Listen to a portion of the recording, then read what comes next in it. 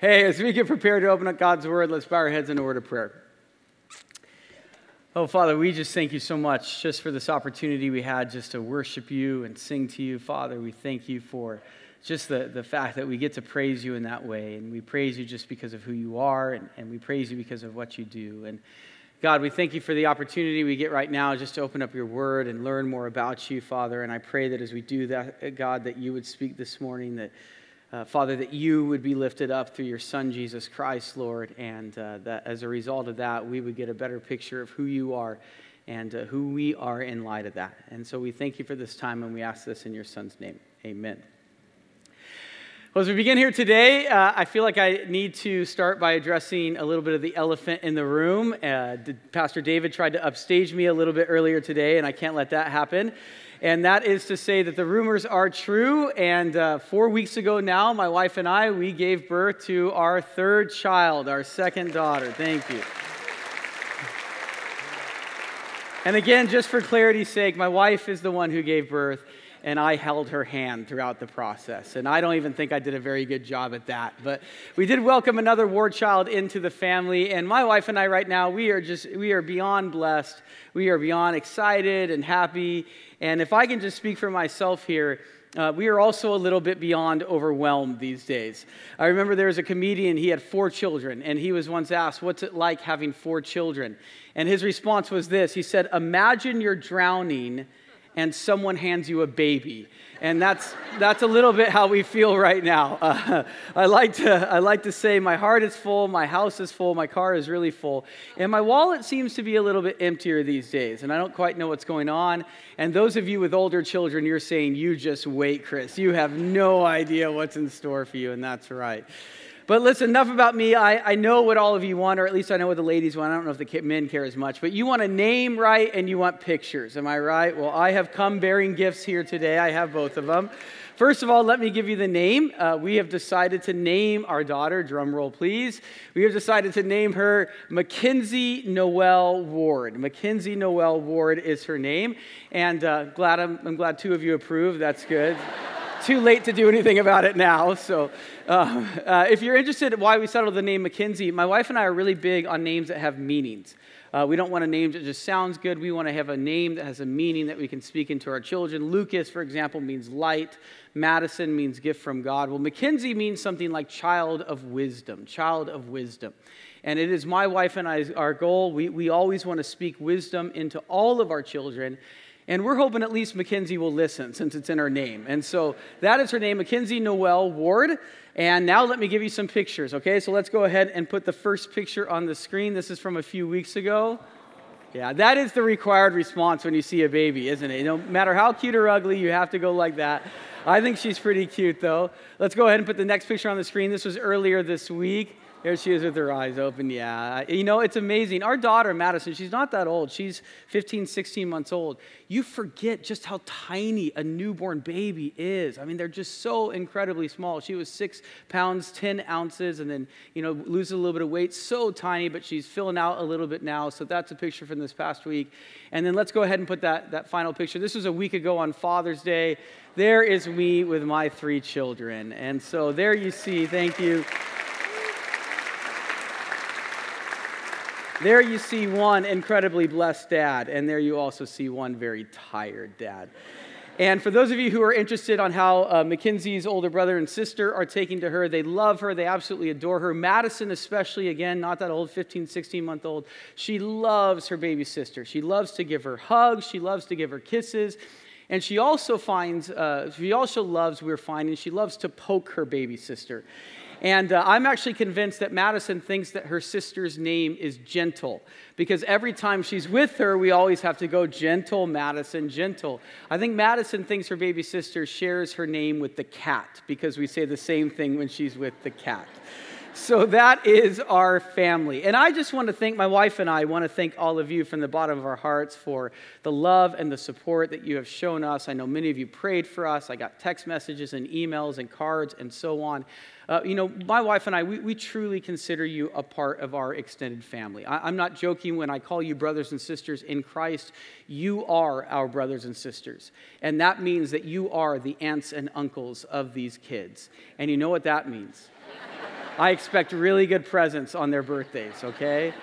Just so you know, they prefer gift cards. Kind of weird, I know, but they prefer gift cards. So that is my family. And if I can just say this, I want to get maybe a bit reflective here, maybe even a bit sentimental, but I just want to say a few words about this journey that my wife and I have been on. July 1st of this year, so just a few days from now, that will mark actually my 6-year anniversary here at Friends Church. I started on July 1st, 2012. Thank you. Thank you. And when my wife and I came on staff here at Friends, we did not have any children. And in fact, I know many of you know the story, but you may not know the timing of this. The week before we came on staff here at Friends Church, that's when we suffered our second miscarriage. And that was a really scary time for us because we did not know at that time whether or not we would ever be able to have any children of our own. And to see all that has transpired in the course of 6 short years, and they have been short years, they have flown by. I mean, to go from wondering whether or not we would have any children of our own, to now wondering, and I think pretty seriously thinking that we're done because our hands are full. I mean, it is just incredible.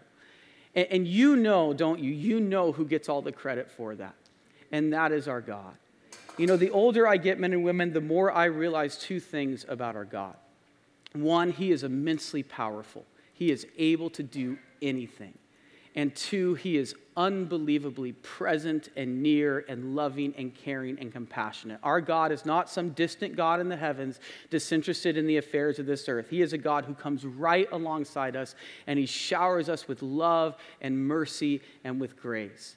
In fact, at the beginning of first service, I was just remembering that phrase. If you've grown up in the church, you know it, and I like to practice it. It's where the pastor goes, God is good, and you all respond with all the time, and then I say all the time, and you say God is good. And I'd like to try that right now. Okay, ready? God is good, all the time. And all the time, God is good.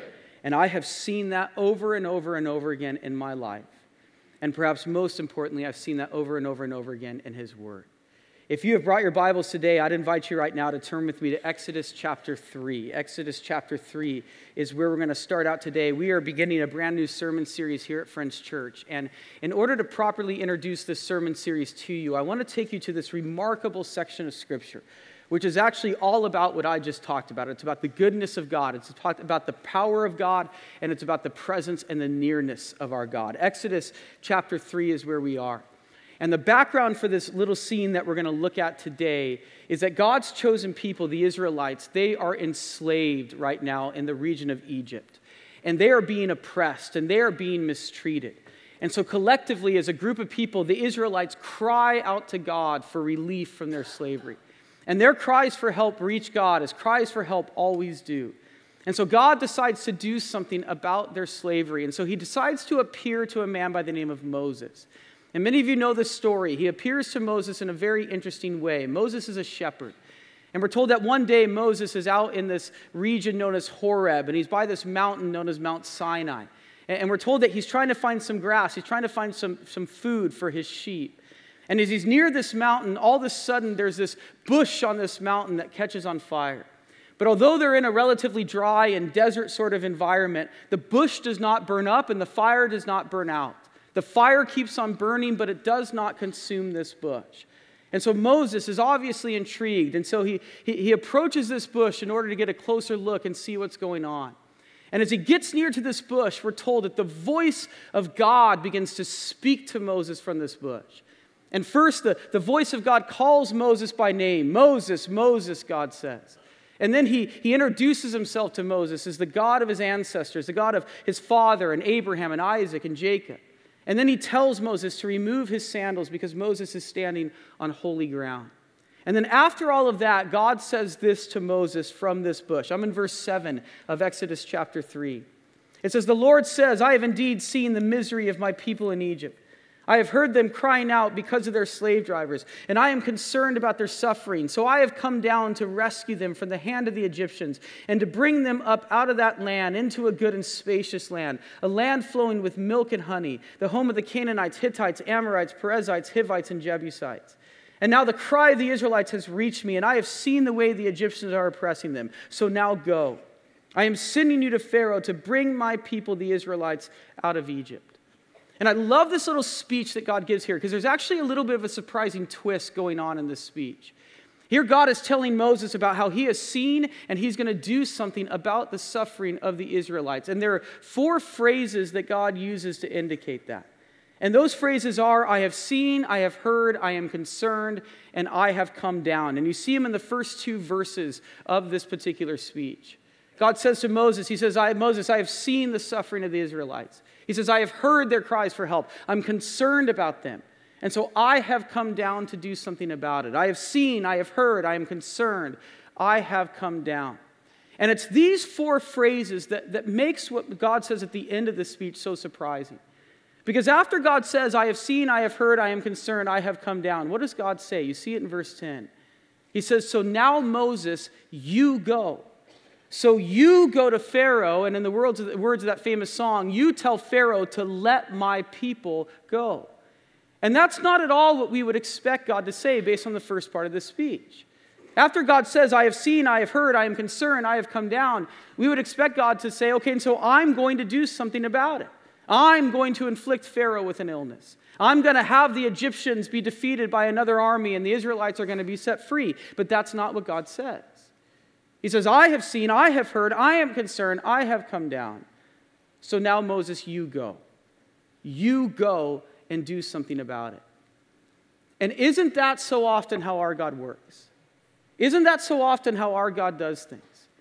You know, you're sitting here in church and you hear Matthew or someone else one Sunday talk about how we really believe it's God's heart that there would be no orphans in Orange County by the year 2020. And maybe some of you hear that and you go, yes, that is God's heart. No orphans by 2020 in Orange County. I'm so glad that we're involved in this. I'm so glad that our church is taking a stand for this. And then some of you hear the whisper of God, as I know some of you have before. And God says to you, by the way, that means I'm going to need you to be a part of that. That means I'm going to need you to take a foster kid into your house. That means I'm going to need you to consider adopting a child. You see, God is going to do something about the orphans in Orange County, but he's going to use his children. He's going to use you and me to get that accomplished. Or maybe you're watching the news and you hear the very troubling and disturbing news report that it is estimated that as many as 65% of parents who find out that they're carrying a baby with Down syndrome choose to terminate that pregnancy. Maybe as many as 65% of parents would rather end a pregnancy than bring a child with Down syndrome into this world. And maybe it breaks your heart to hear that, to hear what is happening to these kids who are no less made in the image of God than anybody else. And you cry out on behalf of these children. And God says, I am going to do something about that. And then a year later, you find out that he's going to use you to do something about that. As the child that you and your husband are carrying is diagnosed with Down syndrome. You see, that's how God accomplishes his purposes. He uses his children. He uses people like you and me. I have heard, I have seen, I am concerned, I have come down. So now you go. You go and do something about it.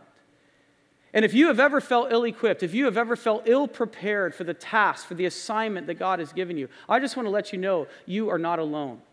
In fact, I think all of God's children have always felt ill-prepared for the task that God has given them. Moses definitely did. Look at Moses' response to God in verse 11. It says, but Moses said to God, who am I that I should go to Pharaoh and bring the Israelites out of Egypt? God, who am I that I should do this? Surely there is someone better for this job than me. You don't have the right person. God, I can't bring a foster kid into my home. My wife and I, we're too old. Our kids have just moved out of the house. To bring a kid into our home right now, that would completely upend our lives. God, I can't be the one to raise a child with a special need. I'm not patient enough. I'm not nurturing enough, God. I'm not prepared for something like this.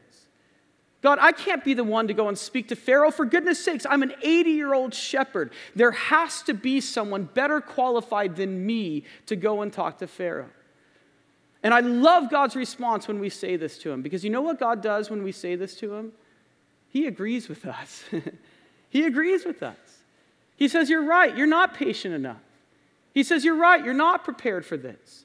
He says, you're right, there are people who are probably better qualified for this assignment. But you know what? It doesn't matter. Why? Look at what God says to Moses in verse 12. It says, and God said, I will be with you. And this will be the sign to you that it is I who have sent you. When you have brought the people out of Egypt, you will worship God on this mountain. And the key there is at the beginning of that phrase when God says, I will be with you. And what God is saying to Moses here is he's saying, Moses, your talent, your ability, or lack thereof, it doesn't matter. Because I'm going to be with you, and I am going to give you what it is that you need. You know, when God calls someone for an assignment, He doesn't look at talent or ability. God does not need talent or ability. All God needs is availability. All God needs is willingness. All God needs is someone to say yes to Him, because when someone says yes to God, God promises to come alongside them, and He promises to give them what they need to accomplish His purposes. And that's what God is saying to Moses here. He's saying, Moses, I'm going to be with you, and I'm going to give you what you need to do what I've called you to do. And it's this promise of God that leads Moses now to say what he says next. Because after God promises to be with Moses, Moses then asks the following question of God. He says to God, okay, God, you're going to be with me. Well, then I have a question. Who in the world are you? Who are you? How do I know that your promise to be with me is going to mean anything? And that's what Moses asked God in verse 13. It says, Moses said to God, suppose I go to the Israelites and say to them, the God of your fathers has sent me to you, and they ask me, what is his name? Then what shall I tell them? And essentially what Moses is asking God here is God, who in the world are you? And this may seem like an interesting question to us, maybe even bordering a little bit on rude, but it's not. A little bit of background helps here. You see, Moses lived in a day and age when it was pretty much universally believed that there was not just one God in the heavens. It was believed that there were multiple gods in the heavens. And each one of these gods, they had a name. And the name that was given to a god conveyed a sense of the power that that god had. You see, there were some gods who had a name that meant something like war. That meant that they were the god of war. There were some gods who had a name that meant something like agriculture. That meant that they were the god who was responsible for crops growing and so on. And so when Moses asked God here, God, what is your name? Really what Moses is saying is, okay, God, which one of the gods are you?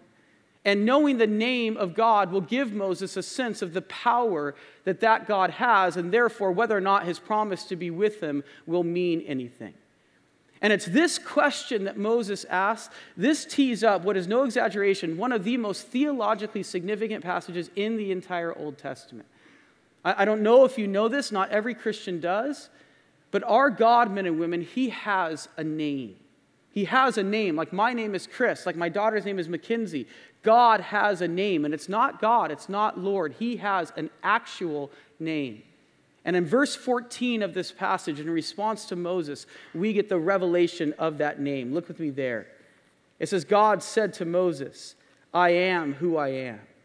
This is what you are to say to the Israelites. I am has sent me to you. Let me read that again. God said to Moses, I am who I am. This is what you are to say to the Israelites. I am has sent me to you. And what God says here is so powerful.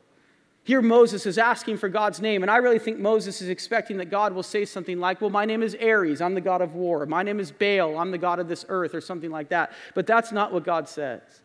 God says to Moses, I'm not just the God of the earth. I'm not just the God of war. You want to know who I am? You want to know my name? Okay, here you go. I just am. I am. That's my name. Now, brothers and sisters, to borrow a phrase from the kids today, how boss is that, huh? How incredible is that? God's name simply is I am. In the original Hebrew, God's name is Yahweh. Why don't you say that with me? Okay, ready? Yahweh. And Yahweh is usually spelled in English Y-A-H-W-E-H. And actually, strictly speaking, Yahweh doesn't mean I am. It means He is. And the reason why is because when we refer to God, that's how we're to refer to Him as He is. It would be weird for us to go around and say, I am has said this, and I am has said that. So we call God He is. But when God refers to Himself, He calls Himself I am, and that's what His name really means. And just so you know, anytime you're reading the Old Testament portion of your Bible and you see the word Lord in all capital letters, that is how our translators have translated the God's name Yahweh. Behind Lord in all capital letters is the Hebrew word Yahweh. And as I said, in the ancient world, especially with the gods, names conveyed meaning. And by calling himself Yahweh, I am, God is telling us a couple of things about himself. First of all, God's name conveys a sense of his power. God just is.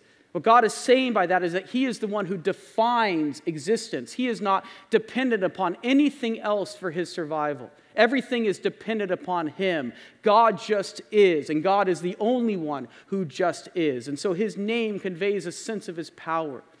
But there's something else that God's name conveys as well, and that is a sense of his presence. That is a sense of his nearness, and that is his care and his concern. You see this especially a little bit later on in the story here in Exodus. A little bit later on, you see that Moses is really struggling with this idea of being God's spokesperson. And one of the things that Moses says to God to try to get out of it is he says, God, I'm not a very good speaker. Literally, Moses says, I am slow of speech and of tongue. And a lot of scholars think that Moses had a speech impediment, that maybe he had a stutter or something like that. And so he's pointing that out to God. And God's response to Moses is great. He says this in the original Hebrew, Exodus 4:12. He says to Moses, he says, Yahweh Yim Panah. Yahweh Yim Panah in the Hebrew.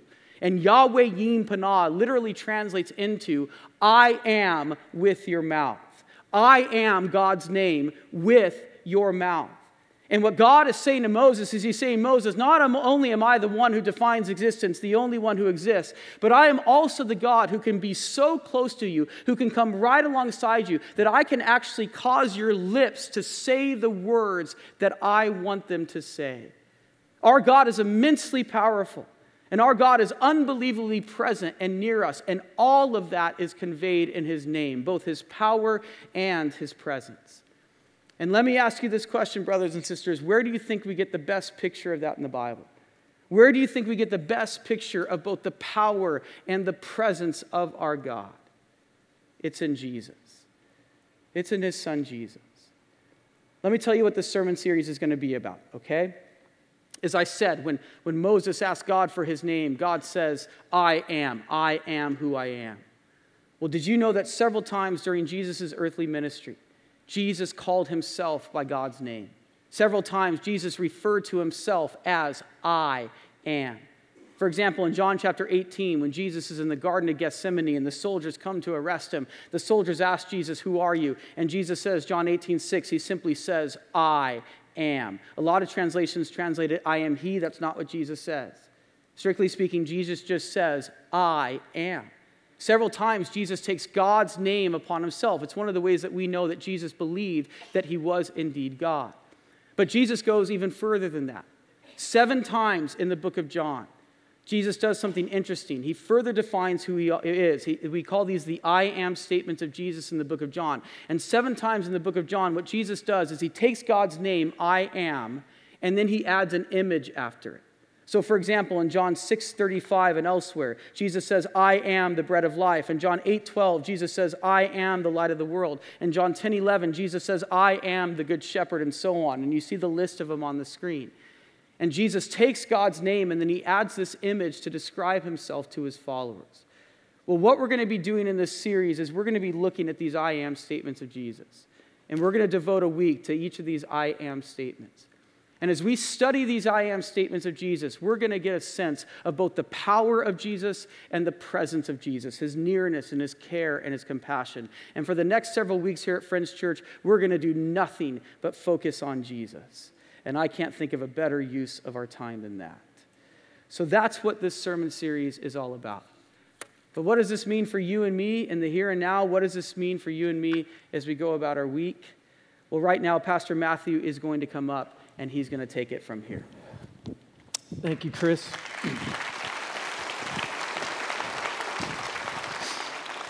Since we're announcing David has new kids, and Chris has a new kid, Maddie and I have an announcement to make as well, and we're not pregnant, so it's all good. Yeah, keep clapping. Thank the Lord. I have seen, I've heard, I'm concerned, I've come down. Now go. I believe this, that the God of heaven and your Creator today still is whispering with great tenacity to his followers, go. The question is, are we listening? Moses was asked to go. As Chris told you, he just kept making excuses. It's pretty crazy. If you flip over one page, after all the excuses he makes, it's almost like he raises his hand and he goes, hey, God, could you find somebody else? And we might not say that to God, but I think we do say it many times when God whispers to you and you know that the Spirit's moving you. And you might not say, hey, God, will you find somebody else? You just act like he didn't speak. Or you choose to think that that was you and it wasn't him. Or you just kind of walk away from the calling that he has on you when you know for sure that the Holy Spirit's been just kind of at your soul and he says, go, and you just kind of say, no, that's not for me. If you think about our lives as followers of Jesus, since the very beginning, God has been calling people out of their comfort zone, out of their familiarity to go. Noah, you're the only one I find righteous. I'm about ready to end the world as you know it. I need you to go and build an ark, and everybody's going to think you're nuts, and I'm not going to give you all the plans, and I'm not going to give you how everything's going to go, but I just need you to believe and trust in me. Will you go? And Noah goes. Abram, who becomes Abraham. Here, I need you to leave everything you know, your family, your friends, all that is familiar, and I'm asking you to go somewhere, to a land you've never seen, to a people you don't even know yet, and your name's going to become famous because the world's going to know who I am, and it's going to be because of you. And Abraham goes, Moses goes, he comes to the end of his life, and he is about ready to pass things off. Think about Moses at the end. He's 120 now. He was 80 when Chris was talking, but if you go to the book of Deuteronomy, chapter 31, he's 120, and now he's passing it off to the young guy, Joshua. And God told him, you're not taking the people over the threshold into the promised land like you thought. Can you imagine after dealing with all that stuff and pain and people grumbling and walking through the desert and freeing them from slavery? Then he comes to the end of his life and he says, hey man, it's not going to be you, it's somebody else. And he says it's going to be Joshua. And he goes to Joshua and he says, here's what I want you to know. You're taking the people across the threshold. And in Deuteronomy 31:8, here's what it says. It says, the Lord himself, Moses is telling Joshua, goes before you and will be with you. He will never leave you nor forsake you. Do not be afraid and do not be discouraged. Throughout all of the goes in the history of the Bible, there's not much detail. There is ambiguity. There isn't a step-by-step plan, but there is a promise that holds true today. When you go, he says, don't be discouraged, don't be afraid. I have gone before you, I am with you, and I will not leave you nor forsake you. I love this quote that I read this week by Bob Goff, and it says, God doesn't allow things to happen to mess with our heads. He uses these circumstances to shape our hearts. He knows difficulties and hardships and ambiguity are what causes us to grow because we are reminded of our absolute dependence upon God. And I don't know about you, but there are things in life that remind me of my absolute dependence upon God. That when things absolutely don't make sense, but I know he's calling me to go, that I want to step into those places. And I want to be a person that trusts that God is the great I am. And that his promises are true today, just like they were thousands of years ago. That I am with you, and I'm not going to leave you, and I will not forsake you. The question for all of us sitting in this room today, what is the go of God in your life? Where's the Spirit speaking? Where is he drawing you? Where is he calling you? The question is, will you be faithful, or are you going to just raise your hand and say, hey, God, could you get somebody else? Because it's not your ability, it's your availability.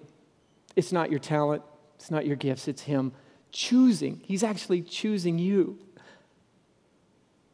I was thinking about those calls in my life and the things that I've seen, and I look back, and some of you know that as our church, we've been given the leadership to lead our denomination, which means we get to oversee 44 other churches.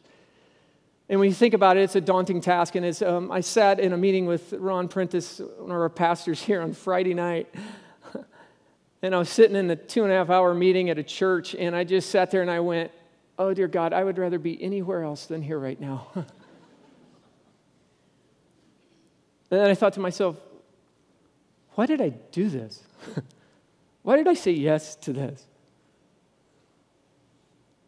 And it was almost in the middle of the meeting, I raised my head and I said, hey, God, could you get somebody else? You've been there. And God says, hey, wait a minute. Don't be discouraged. I've called you. I've gone before you. I've heard you. I'm with you. 12 years ago, a lady walked into my office and I was interviewing her for a job. And when she walked in, I knew she was the person I wanted to hire. She had never been on a church staff, but man, she was a person of great character. And she had great leadership. And I knew that she was a person that would make a difference in this church. And when Kay walked into my office and said to me, I don't think I'm the right person, I said, I think you are. And I think God will use you if you just would say yes. And she became our women's pastor 12 years ago. And Thursday night, as many of you know, she suffered with cancer for the last couple of years, and I was over her bedside, and we prayed over her as she went to be into the arms of Jesus. And she passed away from this earth and went to heaven. And she's healed. And she's whole. And there is no more sickness and no more crying and no more pain in heaven. But I thought about what if Kay wouldn't have said yes to the go of God in her heart and life? He would have used somebody else, sure. But our church is better because of her. My wife is better because of her. You don't have any clue the impact that this one staff person had, not only in the life of this church, but in the life of one of your pastors. And her office used to be across from mine, and I would watch women go in and out and in and out. And they would leave laughing or they would leave crying. But when they cried, you know, there was a peace in their heart and there was something different because they met with Kay. And I just said, thank God they didn't come over to the other side of the office, because they would have laughed crying and it would have left crying. It would have been a lot different than when they met with Kay. Because see, I don't need to ask what would Jesus do. I really on this earth would just say, what would Kay do? Because I think she's probably one of the best representations of Christ that I've ever seen. And I thought about Kay saying yes to the go of God. And I think as she's dancing in heaven right now, she would say to you guys, don't miss out on the adventure of what God has for you.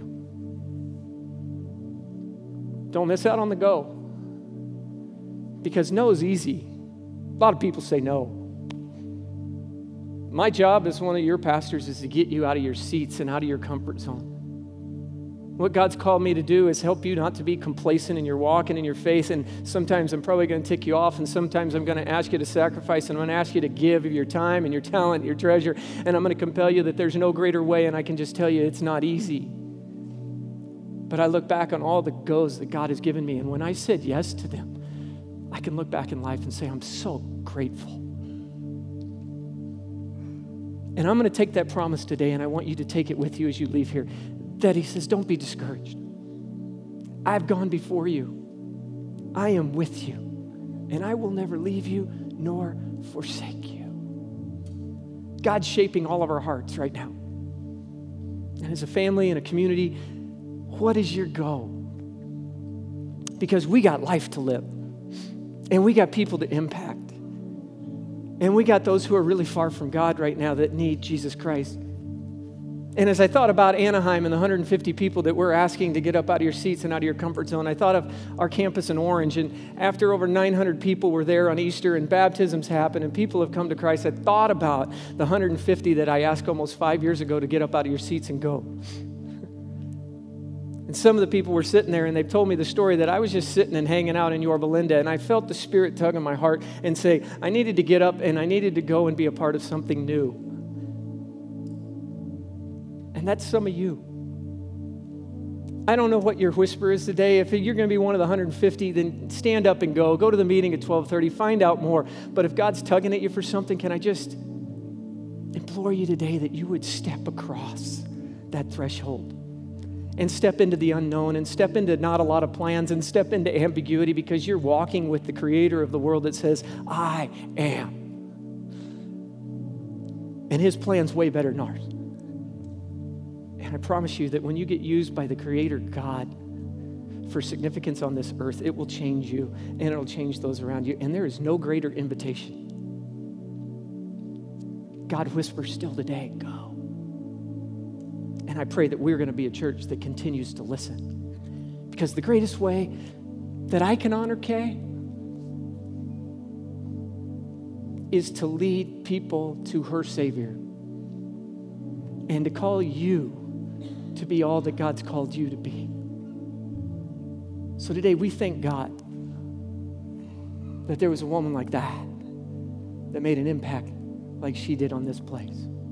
Now she's opened the door for some of you, because it's going to take about 500 of you to make as much impact as she did. But I'm counting on you to step into that gap and to fill that role. And let's be people that when God says go, that we go and know that He is with us every step of the way. Would you stand with me? Father, thank you today. Thank you for your calling. Thank you for your love. Thank you that you are the great I am. And that, Father, as I look just around this room as one of 7 services that are happening on this weekend, we as a group of people, we are blessed to be a part of this church because you're here and you're moving. And God, we thank you that you brought to us just an amazing woman like Kay. And I thank you that she impacted everyone who knew her. And as her husband asked me to read this scripture over her on Thursday night, these words were, brothers and sisters, we do not want you to be uninformed about those who sleep in death, so that you do not grieve like the rest of mankind who have no hope. For we believe that Jesus died and He rose again. So we believe that God will bring with Jesus those who have fallen asleep with Him. And we will be caught up in the clouds together, and we will be with the Lord forever. Therefore, encourage one another with these words. So God, we come as people who know you through your Son, Jesus Christ. We have hope today. So we thank you that she is whole and healed and in heaven, and we rejoice, God. We grieve because we're going to miss her, but we are grateful that she isn't suffering anymore. Would you bring peace upon her family and upon her husband? And would you bring peace upon this place? And God, would we answer your call today to go? For you are worthy and you are worth our life. So God, may we give it unto you. And may we sing with our hearts to you this morning that you are the great I am, that you are the great Lord who is worthy of all praise. And God, we proclaim that today before we walk out of this place. And it's in the powerful name of Jesus Christ we pray these things, and everybody said, amen.